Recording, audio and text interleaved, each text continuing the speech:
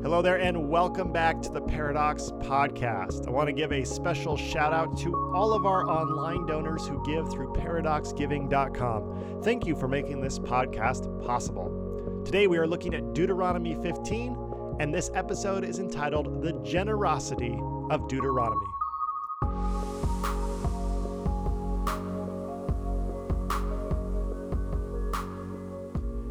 We are in the middle of a 3-month series in the book of Deuteronomy. And if you have joined us for the previous 2 installments of this series, then you know that Deuteronomy is a mega sermon delivered by Moses to the children of Israel right before his death and right before the children of Israel are about to enter the promised land. Now, it's not often I use the term mega sermon, but if you were there and Moses preached this sermon, then you would listen to him speak for nearly 4 hours uninterrupted. Can you imagine listening to a 4-hour sermon outdoors while you're standing without any electronic amplification? Yet that's precisely what the children of Israel did, according to Deuteronomy. Now, what I find fascinating about this homiletical behemoth is the fact that while there is a lot of words to slog through, there is also profound wisdom in this sermon if we are willing to be patient. To give you an example of this, all we have to do is look at the first 4 chapters of the book. In these opening lines, Moses offers the thesis statement behind his sermon, which is basically 3 words: don't worship idols. Now, this may seem like a rather inefficient point to drive home for 4 hours during a mega sermon. But in the first part of our series in this book, we talked at length about why this restriction of idols is the thesis of the book of Deuteronomy. Moses then goes on to recite the 10 Commandments in chapter 5, and then we encounter the prayer that I find to be profound in the 6th chapter of Deuteronomy.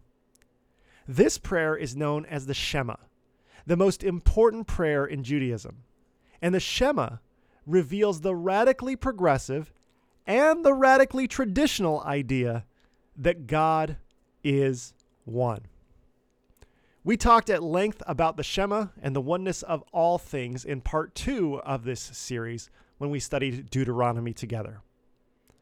After the Shema, Moses goes on to offer a prelude to the law of Moses over the next several chapters. This prelude can be best summed up in the following way: Hey Israel, follow the rules I'm about to give you, or else God is going to kick you out of the promised land. And after giving that prelude, Moses then dives into the bulk of his sermon and the bulk of this book from chapter 12 to 26, which contains a gaggle of laws that Israelites must keep going forward. He starts off this section on laws by saying, "These are the statutes and ordinances that you must diligently observe in the land that the Lord, the God of your ancestors, has given you to occupy all the days that you live on the earth." Now, if you have been paying attention for the first 11 chapters of this book, then you can very easily guess what the first law is going to be that kicks off all of the laws in these next 15 chapters. The reason you can guess is because you know the thesis of this book, and the first law lines up with that thesis. The first law decrees that the Israelites must destroy any religious architecture that is not sanctioned by the forthcoming government. In fact, the entire 12th chapter of Deuteronomy is devoted to centralizing the religion of Israel at the temple in Jerusalem, which is rather suspicious, isn't it? Because the temple will not be built for another 300 or 400 years after Moses gives this sermon. The city of Jerusalem has not yet been established. This is why many scholars believe that the book of Deuteronomy was composed after the death of Moses, when a temple already existed and people would know what these laws about the temple actually meant. This centralization of worship at the temple was meant to serve as a political and religious agenda for a government at a different era than the era of Moses. This agenda is even more transparent when we read the next chapter of Deuteronomy, when Moses gives the children of Israel permission to kill any prophet, repeat, any prophet from any religion that is outside of the temple structure in Jerusalem. Then in the 14th chapter, Moses tells everyone what's acceptable to eat and what is not according to their religion, and you can look up that list for yourself if you want to know whether it's okay for you, according to Moses, to eat a plate of roasted rock badger. After this extensive list of dietary restrictions, the 14th chapter wraps up with a description of how to tithe your money and your monetary profits correctly to the centralized religion at the temple in Jerusalem. Now, at this point, we are 3 chapters into the 15 chapters of Moses' laws, 20% of the way in, and the entire thing sounds like propaganda, doesn't it? When I read Deuteronomy, I'm almost always tempted to start skimming at this point because the whole thing feels so religious. And then chapter 15 happens. And if you're skimming, you can miss this chapter. Because this chapter takes us by surprise in the fact that it's not religious propaganda at all. In 15, verse 1, Moses says, "At the end of every 7 years, you must declare a cancellation of debts." What? A cancellation of debts? Did Moses write this? Or was this written by Bernie Sanders? What kind of debts are you talking about, Moses? Now, Moses goes on to answer that question in the next line. He says, "This is the nature of the cancellation. Every creditor must remit what he has loaned to another person." Whoa, Moses means all the debts. Which raises the question, who's going to pay for that? To which it doesn't seem like Moses is overly concerned who will pay for that. Now, Moses should know that he can't just go around wiping debt off of books. People have mortgages, right? People have car payments. They have medical bills. How can Moses possibly believe it's a good idea to cancel everyone's debt? And not just once, but to cancel everyone's debt every 7 years. Moses goes on in verse 3 to write, "The lender must not force payment from his fellow Israelite, for it is to be recognized as the Lord's cancellation of debts." Okay, slow down, Moses. Don't we need to acknowledge that there are 2 sides to every story that involves loaning money? How is it that the lender is always on the hook for this money if the person who is in debt can't pay this off? Moses goes on, "You may exact payment from a foreigner, but whatever your fellow Israelite owes you, you must remit." To which someone might see all of this and say, "Oh, I get it. This is an insider's club. If you're born here in Israel, you can have your debts forgiven. We'll just force the immigrants into massive debt and profit off the interest that they owe us." But before we can fully flesh out that xenophobic idea, Moses interjects with the very next words, where he says, "However, there should not be any poor among you, for the Lord will surely bless you in the land that he is giving you as an inheritance, if you carefully obey him by keeping all these commandments that I am giving you today." So Moses says it's immoral to make anyone poor, whether they are a citizen of Israel or someone who has immigrated into Israel. And anytime someone who has money drives another person into debt, and that person refuses to consider a cancellation of that debt, then Moses tells us that we are ignoring this higher commandment. In fact, he even goes so far as to say it is a sin. According to Moses, it's our responsibility to ensure that we don't cause anyone, anywhere, at any time to become poor. While this may seem progressive or liberal or impossible to attain, Moses isn't done yet. He says, "For the Lord your God will bless you just as God has promised. If a fellow Israelite from one of your villages in the land that the Lord your God has given you should be poor, you must not harden your heart or be insensitive to his impoverished condition. Instead, you must be sure to open your hand to him and generously lend him whatever he needs." Moses declares that one should not see loaning money to someone who is poorer than them as an option. Instead, Moses views all of these economics as an obligation and a responsibility. Now, if you're like me, you're listening to this sermon and thinking, wow, if I loaned someone money, like let's say $100, right before the 7th year, that year in which all the debts are supposed to be canceled, what would happen? Maybe I'll just make sure to loan out my money during the first year of the 7-year cycle so I can follow Moses' law, but that will also ensure the highest probability that I'll get my $100 back. Moses anticipates my thought process here, and he has some very strong words for me. In the very next verse, he says, "Be careful lest you entertain the wicked thought that the 7th year, the year of cancellation of debts, has almost arrived, and your attitude be wrong toward your impoverished fellow Israelite, and you do not lend him anything. He will cry out to the Lord against you, and you will be regarded as having sinned." Wow. If someone who is impoverished asks me for money and I have the money to help them, but before I lend them money, I think, wait, the 7th year of debt cancellation is near, I might get screwed. Well, that, my friends, Moses says is wicked. Moses explains in the next verse, "You must by all means lend to him and not be upset by doing it. For because of this, the Lord your God will bless you in all your work and in everything you attempt. There will never cease to be some poor people in the land.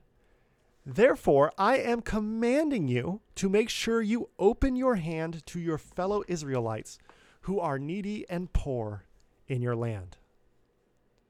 And with that, Moses' left-wing economic plan of canceling all debts every 7 years comes to a close. Moses presents a radical political plan for people who are about to enter the promised land and start making a lot of political plans. Can you imagine if our society, the United States of America, actually followed Moses' plan? We would take out mortgages on homes, and the longest term we could possibly find for a mortgage would be 7 years. All of your student debt, no matter how much you could or you could not pay, would be wiped clean in less than a decade. And if you could never find your way out of a negative balance on your credit cards, well, then Moses suggests that you get to start over every 7 years with a fresh credit score. Now, this all sounds like a high and mighty political discussion, doesn't it? And if you're like me, you're really tired of high and mighty political discussions. But is there something really personal, really practical, and really possible going on here? Because I think there is.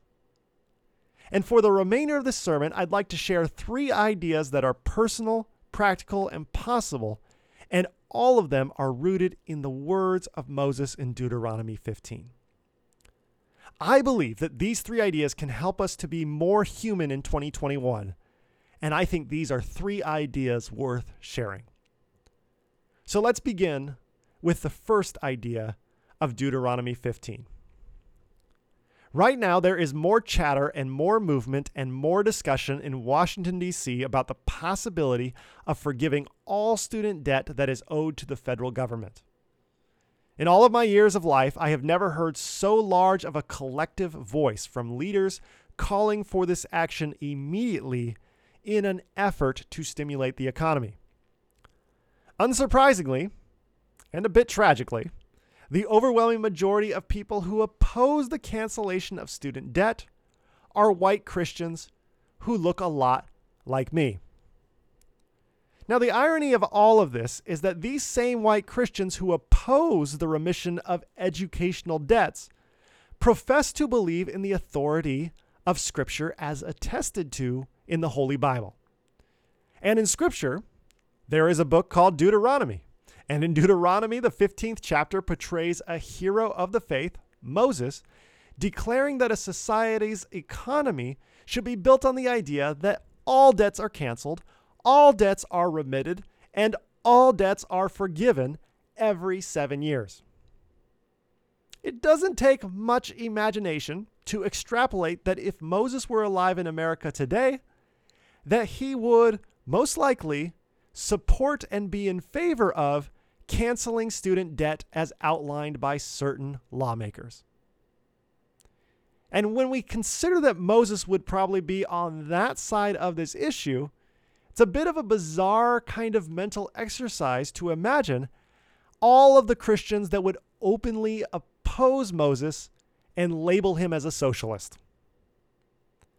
Now, I tell you all this because, my friends, no matter what we identify as politically, the thing that we have to acknowledge here is that canceling student debt is a biblical idea. And most Christians I know who oppose canceling student debt have no idea that Moses ever spoke these words in Deuteronomy 15. I believe this ignorance is from the fact that the church has consistently turned a blind eye to Moses' radical economic plans. Pastors are actually discouraged from preaching on these passages, like Deuteronomy 15, because these sermons are deemed to be too political and too divisive for congregations.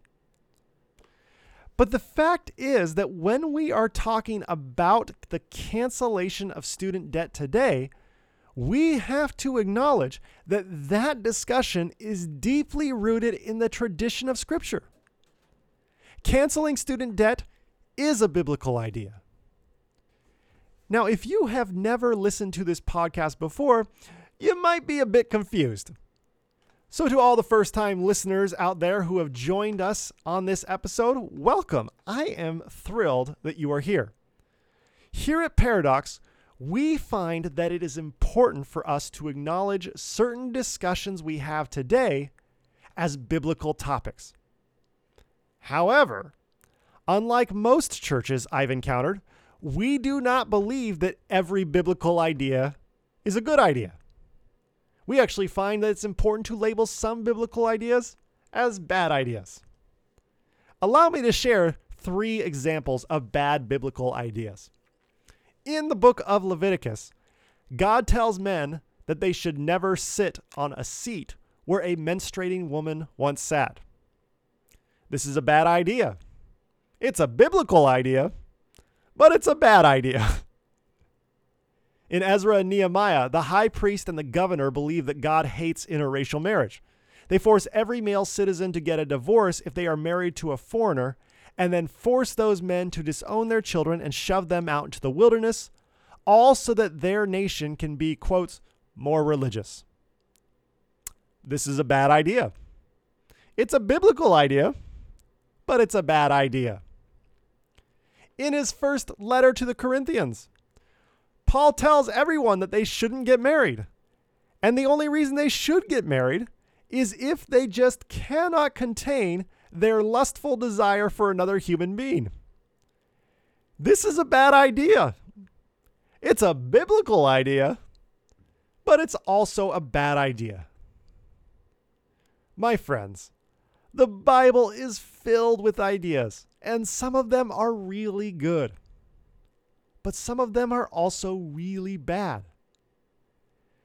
Christians in America today place a rather recent expectation on the Bible that every idea in the Bible has to be a good idea or the Bible's not inspired. That expectation has suffocated Scripture. That expectation has made it really difficult for us to read the Bible today. Because when we read the Bible, we encounter all kinds of bad biblical ideas. And because the church tells us that every idea has to be a good idea in the Bible, when we counter the bad ideas, it kind of breaks up or blows apart our faith. Which is why we need to return the Bible to being a launching point for discussions rather than an ending point for discussions. Christians must develop the ability to designate some biblical ideas as bad. Personally, I believe that we should cancel all federal student debt. I think it would be good for our country. I believe that Moses' idea for canceling all debts every 7 years is a really good biblical idea. But you may be listening to this. You may even be smarter than me. You may even possess an economics degree. And if that's you and you're listening to this and you're just about to shut this off, you may be thinking to yourself, what are you talking about, Craig? Do you have any idea how economics work? To which I would say, a little, not nearly as much as you. But you can tell me, Craig, this is a terrible idea, and let me tell you why. And that's fine. You can tell me that this is a bad idea. But what you cannot do is deny that canceling student debt is a biblical idea. Because Moses definitely addressed the idea and the topic of canceling debts. So this big conversation on student debt leads to a much bigger conversation that is important for Christians to have today. We need to discard the theological expectations that every idea in the Bible is a good idea. This is the first idea from Deuteronomy 15 that I have found to be helpful.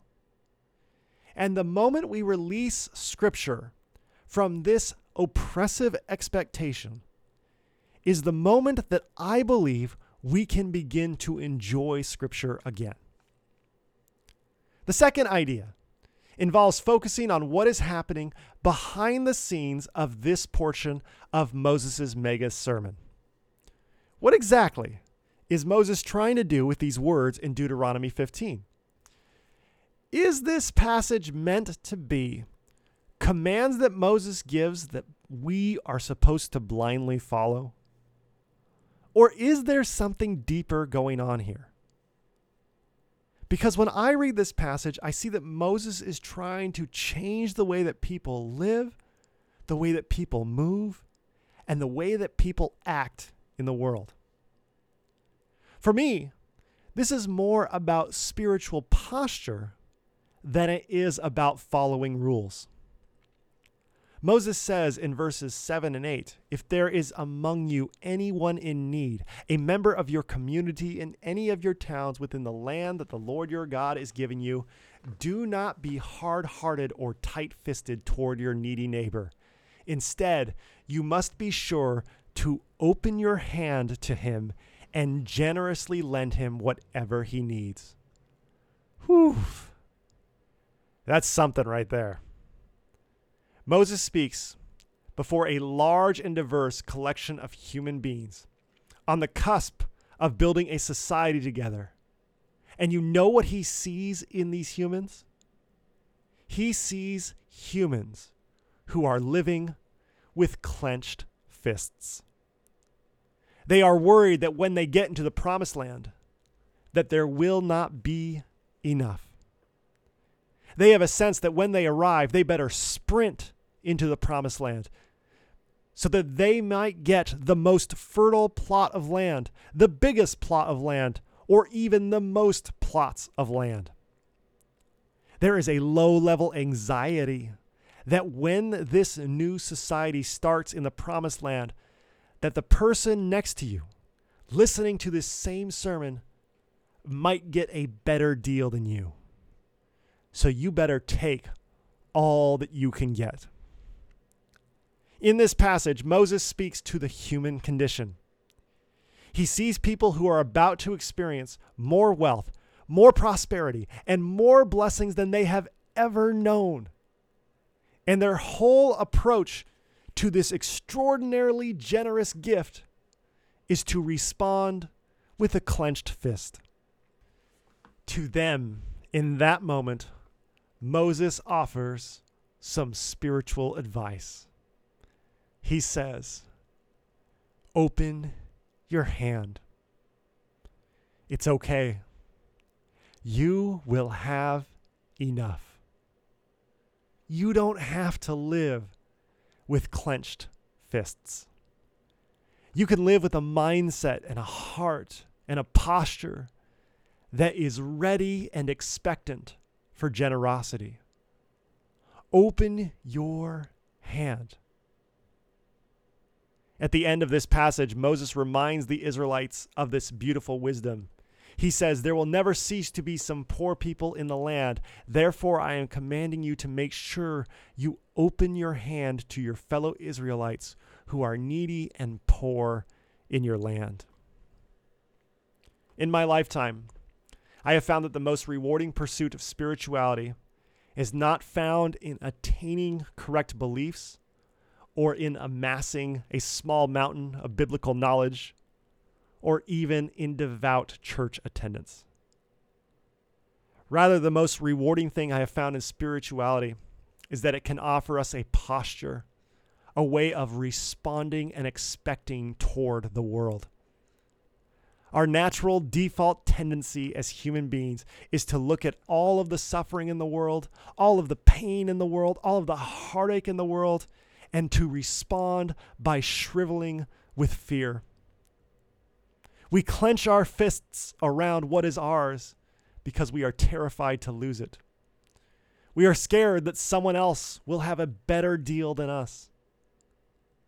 And if Moses was our guest speaker on the Paradox podcast today, I think he would look at all of us, clutching with strained knuckles to our money, to our possessions, to what we think we are owed, and he would say to us in a gentle tone, open your hand. Live with generosity. Change your posture toward life.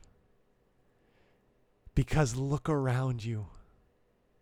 There is more than enough here for all of us. My friends, no matter what you believe, the question that Deuteronomy 15 asks us today is, are you willing to live with open hands? This is a spiritual posture that is a choice that we make every day. Will we approach our day with suspicion, or will we approach our day with wonder? When I think of the conversation of canceling student debt in America today, I am disappointed by how many Christians approach this topic with clenched fists rather than open hands. Why is generosity controversial? Why is forgiveness of debts problematic for Christians? Shouldn't Christians be the one to stand up and champion a remission of debts rather than condemn them? Christians, particularly white Christians, have chosen to strongly oppose the forgiveness of debts. And when you listen closely to the justification for this opposition, it reveals that Christians repeatedly ignore Moses' invitation to live with open hands. Instead, Christians choose to live with clenched fists. This clenched fist posture is revealed even more when we talk to Christians about the theological concept and the place of heaven. Christians love to hold heaven with clenched fists. They often tell the world that the road that leads to heaven is narrow, that there is only one way into heaven, that only a small select group of the spiritually elite will get to enter into heaven. And Christians often forsake just about every other commandment in the Bible if it means that it may call into question whether they get into heaven or not. To my Christian friends, I must ask, why do we hold on to heaven with such tight fists? Shouldn't heaven inspire us to be generous? Shouldn't heaven inspire us to be inclusive? Shouldn't heaven inspire us to greater forgiveness? Moses invites us to quit living with such tight fists and instead to let go of the idea that life is rooted in scarcity. Open your hands, he says. And what I have found is that spiritual maturity is living with open hands. This is the second idea from Deuteronomy 15 that I have found to be helpful. The third idea that is practical, personal, and possible from Deuteronomy 15 comes straight from Moses. At the end of his life, Moses has a strong desire for the children of Israel to live with open hands. But he doesn't just order them to be generous, does he? Instead, Moses tells them how to be generous. But you can miss these informative and helpful instructions if you aren't looking closely. To help us see how Moses believes that we can be generous people, I want to tell you 3 stories about generous people from history. The first story of generosity is the story of Dr. Rebecca Lee Crumpler. In 1864, while the Civil War raged on, she graduated from the New England Female Medical College and became the first Black American female medical doctor. She dedicated her life to serving women and children through medicine, particularly those who were poor and needy. She even viewed herself as a missionary and went in mission service to the state of Virginia after the Civil War to provide health care for those the government of Virginia did not. After nearly 20 years in practice of medicine in the form of servitude, she published in 1883 a book entitled The Book of Medical Discourses in 2 parts, which is most likely the first medical article published by a Black woman. In the introduction, she wrote the following words about her life's work. It may be well to state here that having been reared by a kind aunt in Pennsylvania, whose usefulness with the sick was continually sought, I early conceived a liking for and sought every opportunity to relieve the sufferings of others. People do not wish to feel that death ensues through neglect on their part. Indeed, they speak of consumption, cholera infants, and diphtheria, etc., as if sent by God to destroy our infants. They seem to forget that there is cause for every ailment, and that it may be in their power to remove it. My chief desire in presenting this book is to impress upon somebody's mind the possibilities of prevention. The second story of generosity is the story of Augusta Savage. Savage grew up in impoverished conditions in Green Cove Springs, Florida. Because her family could not afford toys, she played in the mud in her backyard frequently. That mud was rich with red clay, which meant that Augusta could sculpt and mold shapes and objects out of the dirt as a child. While she did not know this at the time, she was developing her professional craft, and she eventually became a sculptor. At the age of 29, she moved to Harlem with less than $5 in her pocket. She studied art and sculpture and then endured a tremendous amount of racism in the art world. But her sculptures were magnificent. She crafted portraits out of red clay. She crafted a sculpture of her nephew, Ellis Ford, and a bust of American folk hero John Henry. Her most famous work was a submission for the 1939 World's Fair entitled Lift Every Voice and Sing. In this sculpture, there are 12 African-American singers whose choir robes create the strings of a harp, and they are held in place by the hand of God. During the Great Depression, Augusta Savage turned her art studio in Harlem into an art school. She gave daily art lessons to Black artists in Harlem, and she didn't charge any of them a dime.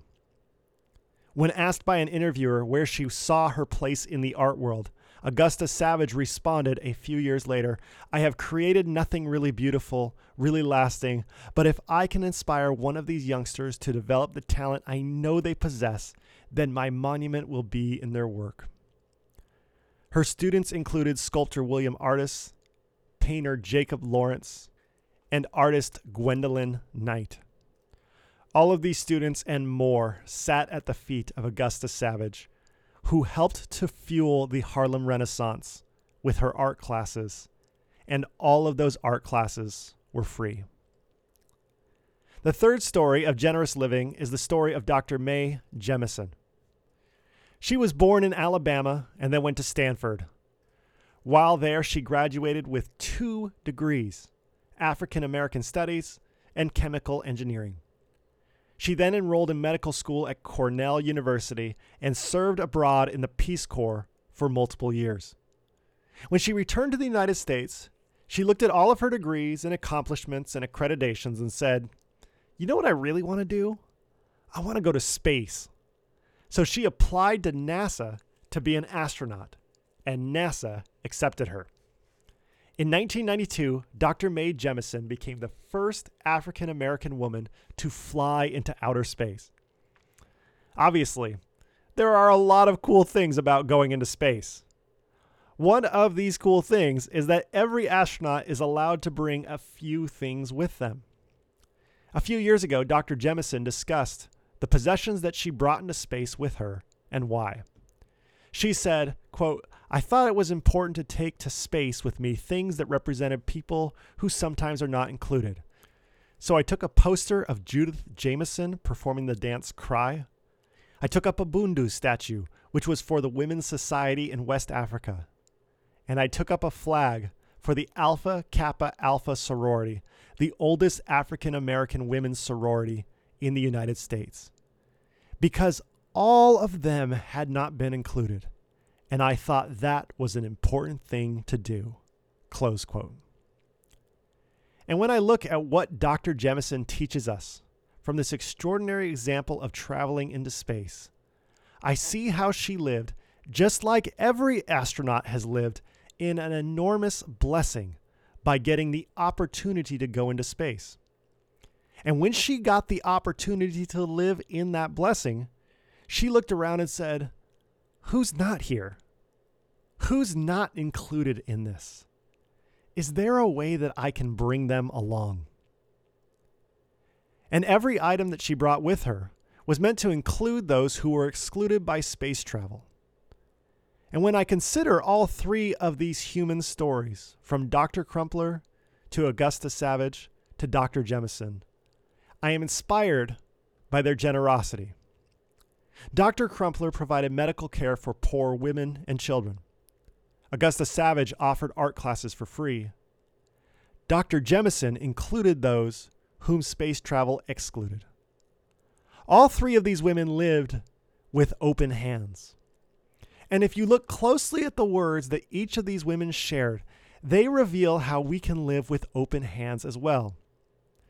Dr. Crumpler spoke of her aunt, who was a nurse. Her aunt showed her day in and day out the immense value of taking every opportunity in front of her to relieve the suffering of another.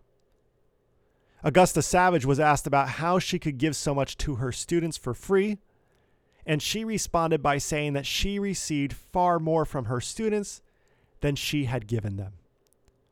Dr. Jemison did not believe that she was able to fly into space on her own, or that she earned this achievement because of her own work ethic. Instead, Dr. Jemison recognized that she stood on shoulders of all the black women who preceded her and included them in her expedition to space. What all 3 of these stories tell us about how we can live with open hands is that the grace we receive enables the generosity the world needs. We have to be able to receive grace in order to give grace away. When we receive but never give, we are committing the sin of greed. When we give but we never receive, we end up burning out, don't we? And when we refuse to give and also refuse to receive, we become lifeless.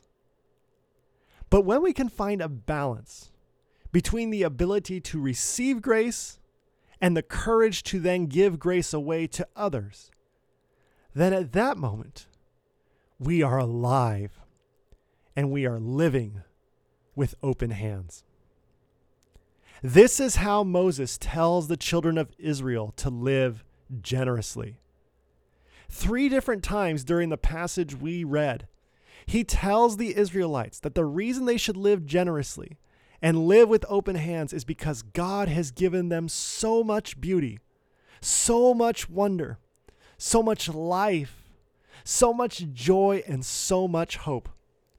All of this, Moses says, is a gift, and all you need to do is accept it.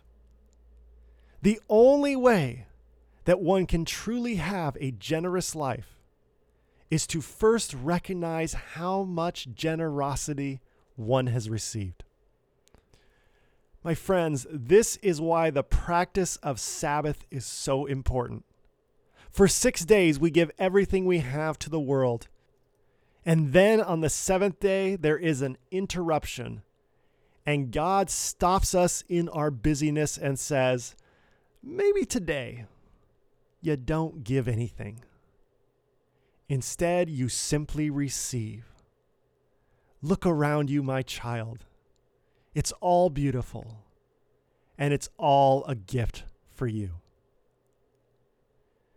Moses invites us to live with open hands. And the key to living with open hands is to make sure that you and I can make time to receive grace, to accept grace, to hold grace, to practice the discipline of gratitude for the beauty that is right in front of us, to see that giving and receiving are not opposites, but instead are dance partners, and life is simply hell without one or the other. May we receive an abundance of grace. May we give away an abundance of grace. And may we be generous. Generous in our society, generous in our politics, generous in our religion, generous in our relationships, and generous with ourselves. And may we live with open hands.